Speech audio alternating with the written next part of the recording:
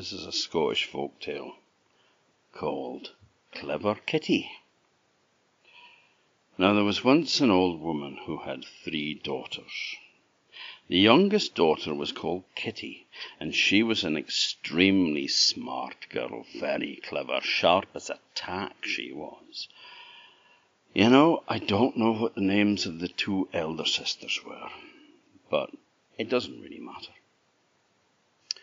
Now, Kitty's mother took ill, and she was on her deathbed, and she called her daughters to her, and she said, you know, I'm a poor old woman, and I really don't have long left for this world, and I don't have much to give to you. All I've got is a pot and a pan and half a bannock with my blessing, and that's all I've got to give to you. And I would like you to go up to the castle where the king lives and see if you can get a job working for him, because that would make you for life. That would set you up. You would have a good job behind you, and I wouldn't need to worry about you. Well, the poor old woman died, and the girls, of course, were heartbroken. Now, the oldest sister got the pot, the middle sister got the pan, and the youngest sister, Kitty, got nothing but half a bannock and her mother's blessing. But you know, sometimes a mother's blessing can be worth more than all the gold in the world. Now they did what they were advised, and they went up to the castle, and they saw the king, who liked to watch over everything that was going on in the castle. So, he said, what can you do? He said to the oldest. I can shape and shoe, and many a braw thing I can do, she said. What she meant by that is she could shape cloth and sew it together to make clothes with. He turns to the middle one and says, and what can you do? I can bake and brew, and many a braw thing I can do. Very good, he said, yes. We'll need the 2 of you for sure. And then he turns to Kitty and says, and what can you do? And Kitty smiles at him and says, oh, I can do anything that you want. I can do anything that those 2 can do. And I could turn the moon into a cream cheese and take all the stars out of the sky if I wanted to. Well, said the king, sounds like you're quite a formidable person. I would be foolish not to have you working for me. So he gave Kitty a job as well. Now, her older sisters were always a bit nasty towards Kitty. They didn't really want her there, to be honest. They thought that they were better than her, but they were also jealous of the fact that she was so smart. But Kitty didn't care. And you know something? It didn't bother her, because she loved her sisters anyway. Even if they were bad to her or called her names, she didn't care. Now, the king was watching over them. And sure enough, they could do as they were saying. The eldest was making fine clothes, beautiful clothes. She was shaping cloth and sewing it together. The middle one was baking away and brewing fine ale. And yep, king liked that. That was good. But Kitty was something else. She was clever. Oh boy, was she clever. And the king noticed it. So he called her to her one day and he said, Kitty, I've got a job for you, which I think you could probably do, although it's beaten everybody else. Well, what's that? Well, he said, I have an awful hankering after the sword of light. The sword of light, said Kitty. What's that? Well, it's a sword that glows in the dark. It can light up the darkest night and make it turn into day. And it belongs to a giant. A giant, she said. Yes, there's a giant who lives a bit away from here, over a very deep river. And, well, he's not a very nice person. He's been robbing and stealing from around here and eating people, and, oh, he's a horror. Everybody's terrified of him. The only thing that stops him from destroying the kingdom is the fact that he lives on the other side of that deep river, and there's a deep gorge that runs through it. A very, very deep, narrow chasm. And in the bottom of it is a very fast-flowing river. And there's a bridge across it, but it's very slender. It's called the Bridge of One Hair. And the giant can't cross it because he's too big. It'll break and he'd fall in the river and drown. I see, she said. So Kitty made a few inquiries about the giant and where he lived and about the Sword of Light, and she hatched a plan. And off she went.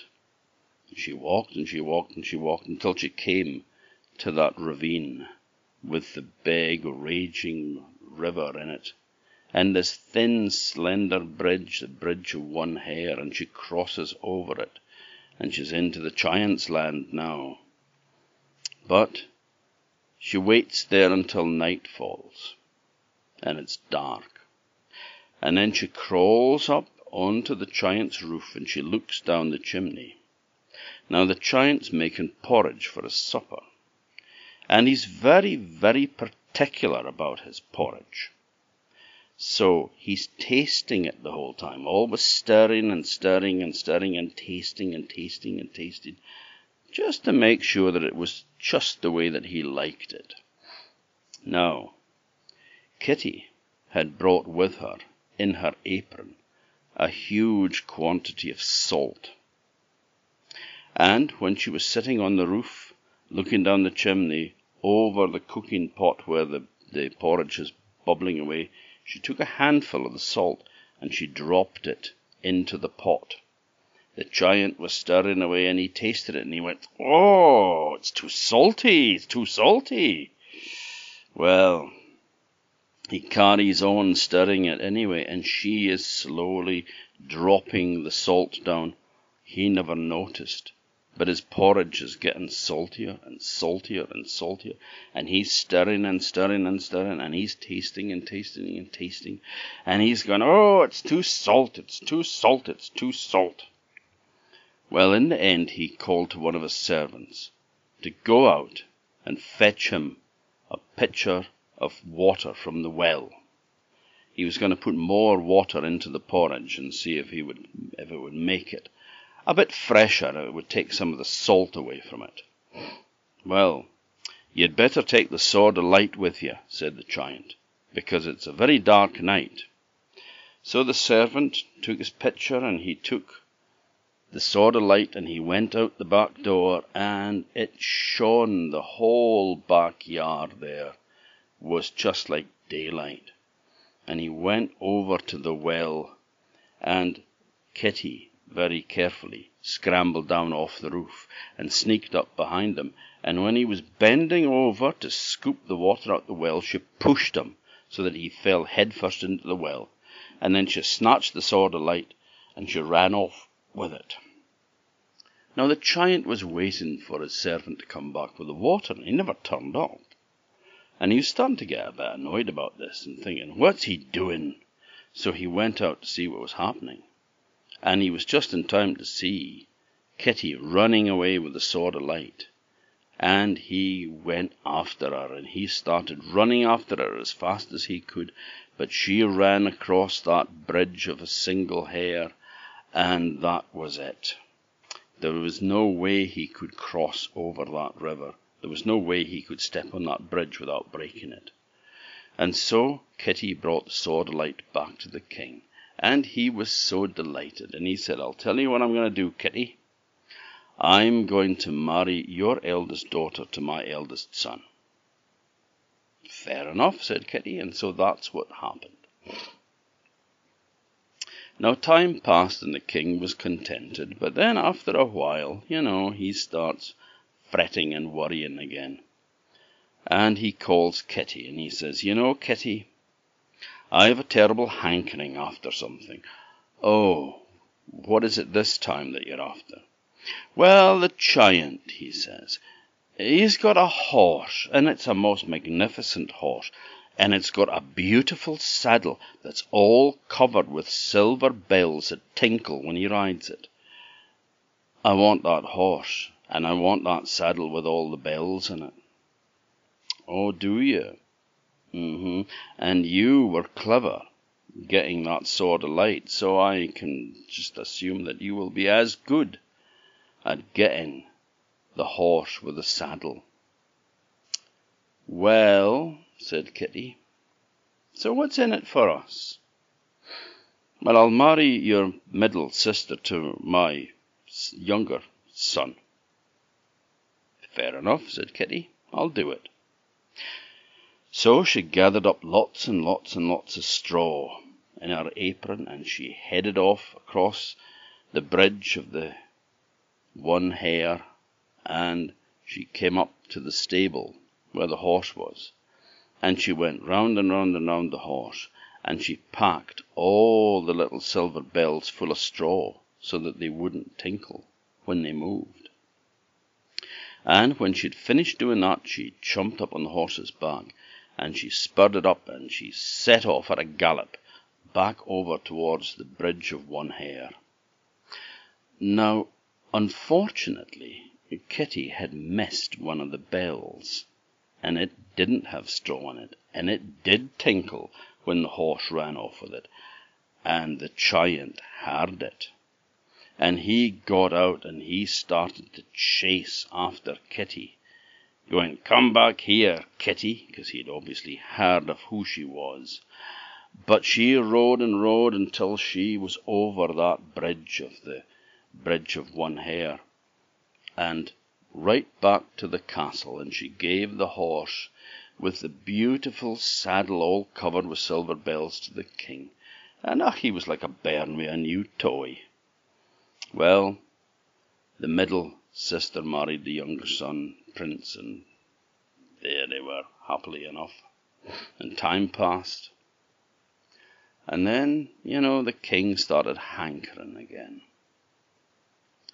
"Kitty," he said, "I have another task for you." "Oh, do you?" said Kitty. "What is it this time?"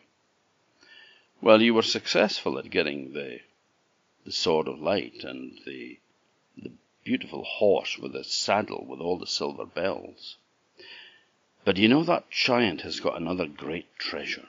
"What might that be?" "He's got a bedspread on his bed that is all decorated with precious jewels and gems. It sparkles. It's gorgeous. I want that." "And what's in it for me this time?" "Well, if you can do that, Kitty, I'll marry him myself, and you can be the queen." "Fair enough," said Kitty. "I'll do it." So she headed back. She crossed over the bridge of One Hare, and she went straight into the giant's house, up into his castle, and straight up the stairs to his bedroom, and she hid under the bed. Now that night the giant and his wife went to bed, and soon the two of them were snoring, and Kitty grabbed the edge of the bedspread, and she gave it a sharp pull, and it woke the giant up. "What are you doing?" he said to his wife. "Nothing," his wife said. "Yes, you are. You're pulling the blankets off me." "No, I'm not," she said. "It wasn't me." Well, the giant was mad, and he gives her a shove, and he pulls the blanket back. And after a while, the two of them are snoring away again. So then Kitty grabs the bedspread, and she gives it an even bigger pull, and the giant wakes up, and he shoves his wife again, and he goes, "What are you doing?" "Not doing anything," she said. "Yes, you are. You're pulling this bedclothes off me, and you're making a wriggling about and waking me up." "I am not," she said. Poor old dear, she was nearly crying. Well, he pulled the blanket back again, and he went back to sleep. Now Kitty waited until the two of them were sound asleep, and then she gave the bedspread such a huge hard pull that she pulled it clean off the bed. Now it was a really heavy bedspread, because it was so covered with gemstones, beautiful jewels. Now the giant got out of bed, and he was very angry. And he looked under the bed, and he saw Kitty, and he grabbed her by the hair, and he pulled her out, and he lifted her up, and he said, "Kitty, you've caused me a great mischief, you have, and I'm going to kill you." Now the trouble was, the giant wasn't very clever. Giants generally aren't very clever. No, he wasn't very smart, and he didn't even have the brains to think up something to do with Kitty. So he thought he was being clever by asking her what she would do if she was in his position. So he says to Kitty, "What would you do if you were me? How should I kill you?" "Well, if you were in my position," said the giant, "how would you kill me?" "Oh, it's easy," she said. "I'd make a big bowl of porridge, and I'd make you sup porridge until the porridge came out of your ears and out of your nose and out of your eyes and out your mouth." "Ugh," he said. "And then I'd tie you up in a sack. I'd go off to the forest. I would cut down a big tree, and I would take it back, and I would beat the sack with it until you were beaten to a pulp." "Right," said the giant. "That's what I'm going to do to you." He thought he'd outsmarted her. Kitty smiled. He took her down, set her down in front of a big bowl of porridge, and she started to eat porridge. Now, she was quite hungry. She'd been hiding up there all day, so a bowl of porridge was just what she was needing. And she ate, and she ate, and she ate, and the giant was watching her to see if porridge would start come spurting out of every hole, and it didn't. And then he got bored, and she kept on supping. And then he started looking around him, because he was bored with looking at this girl eating porridge. And when she could see that the giant wasn't looking, she grabbed up a handful of porridge, and she threw it into her face, so her face was covered with porridge. And when the giant turned around again, he said, "Ha ha! So now you've eaten so much porridge, it's starting to come out of your ears, and your eyes, and your nose, and your mouth, is it?" "It is," she said. And then he took her, and he tied her up into a sack. And he laid her down on the floor, and then he went off to the forest to chop down a tree to beat it with. Now, Kitty, of course, was a lot smarter than the giant, and she had this all planned out. She took a knife out of her pocket, and she cut her way through the sack, and she got out. And then she went up to the giant's bedroom, and she grabbed the giant's wife, and she shoved her into the sack, along with the giant's children, and also his servants, and also all his cattle, and his pigs, and his ducks, and his hens, and his dog, and his cat. Well, she tied them up in the sack, and then she grabbed the big bejeweled bedspread, and she ran for all she was worth towards the bridge of one hair. And the giant came back, and there was a big bulging sack, and he started to beat it with the tree trunk. And they were all going, "Ow, ow, ow," inside it. The giant's wife was screaming, the kids were crying, the servants were hollering, the cattle were bellowing, the pigs were squealing, the dogs was barking, the hens were clucking, and the cat was meowing. And they were all saying to him, "It's me, but it's me, it's me." And he said, "I know who it is," thinking it was still Kitty. And he was carried on beating away on that sack until everything went quiet. And when he opened the sack and looked in, oh, he was so furious when he saw what he'd been tricked. So he ran out again, and he put on his shoes, his boots, his 7-league boots. These were boots that would do 7 leagues in a stride, a very long distance. And using that, he was almost catching up with Kitty.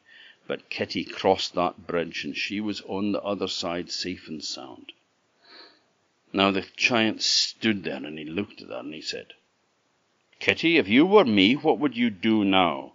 How would you cross this river?"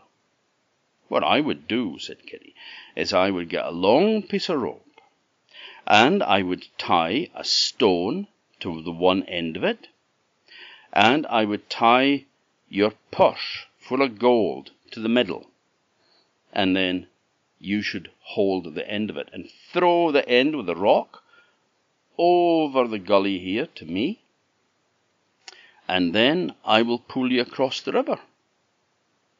"Right," said the giant, "I will." So he ran back, and he got a big rope, and he tied a stone to the end, and he tied his purse full of gold to the middle, and he threw the rock over to Kitty, and Kitty started to pull the rope across towards her, and the giant held on to the one end of it, and he went into the river, and Kitty was pulling him across the river, hand over hand on the rope, pulling and pulling it towards her, until she reached the big purse of gold. And then she untied the purse of gold from the string, from the rope, and she untied the stone from the end of the rope too, and then she let go of the rope, and the giant was swept away in the river and drowned, and that was the end of him. And so she went back to the castle, where she gave the bedspreads to the king, who was so delighted he married her, and they had a wonderful wedding, and they lived there happily together for a very, very long time after that.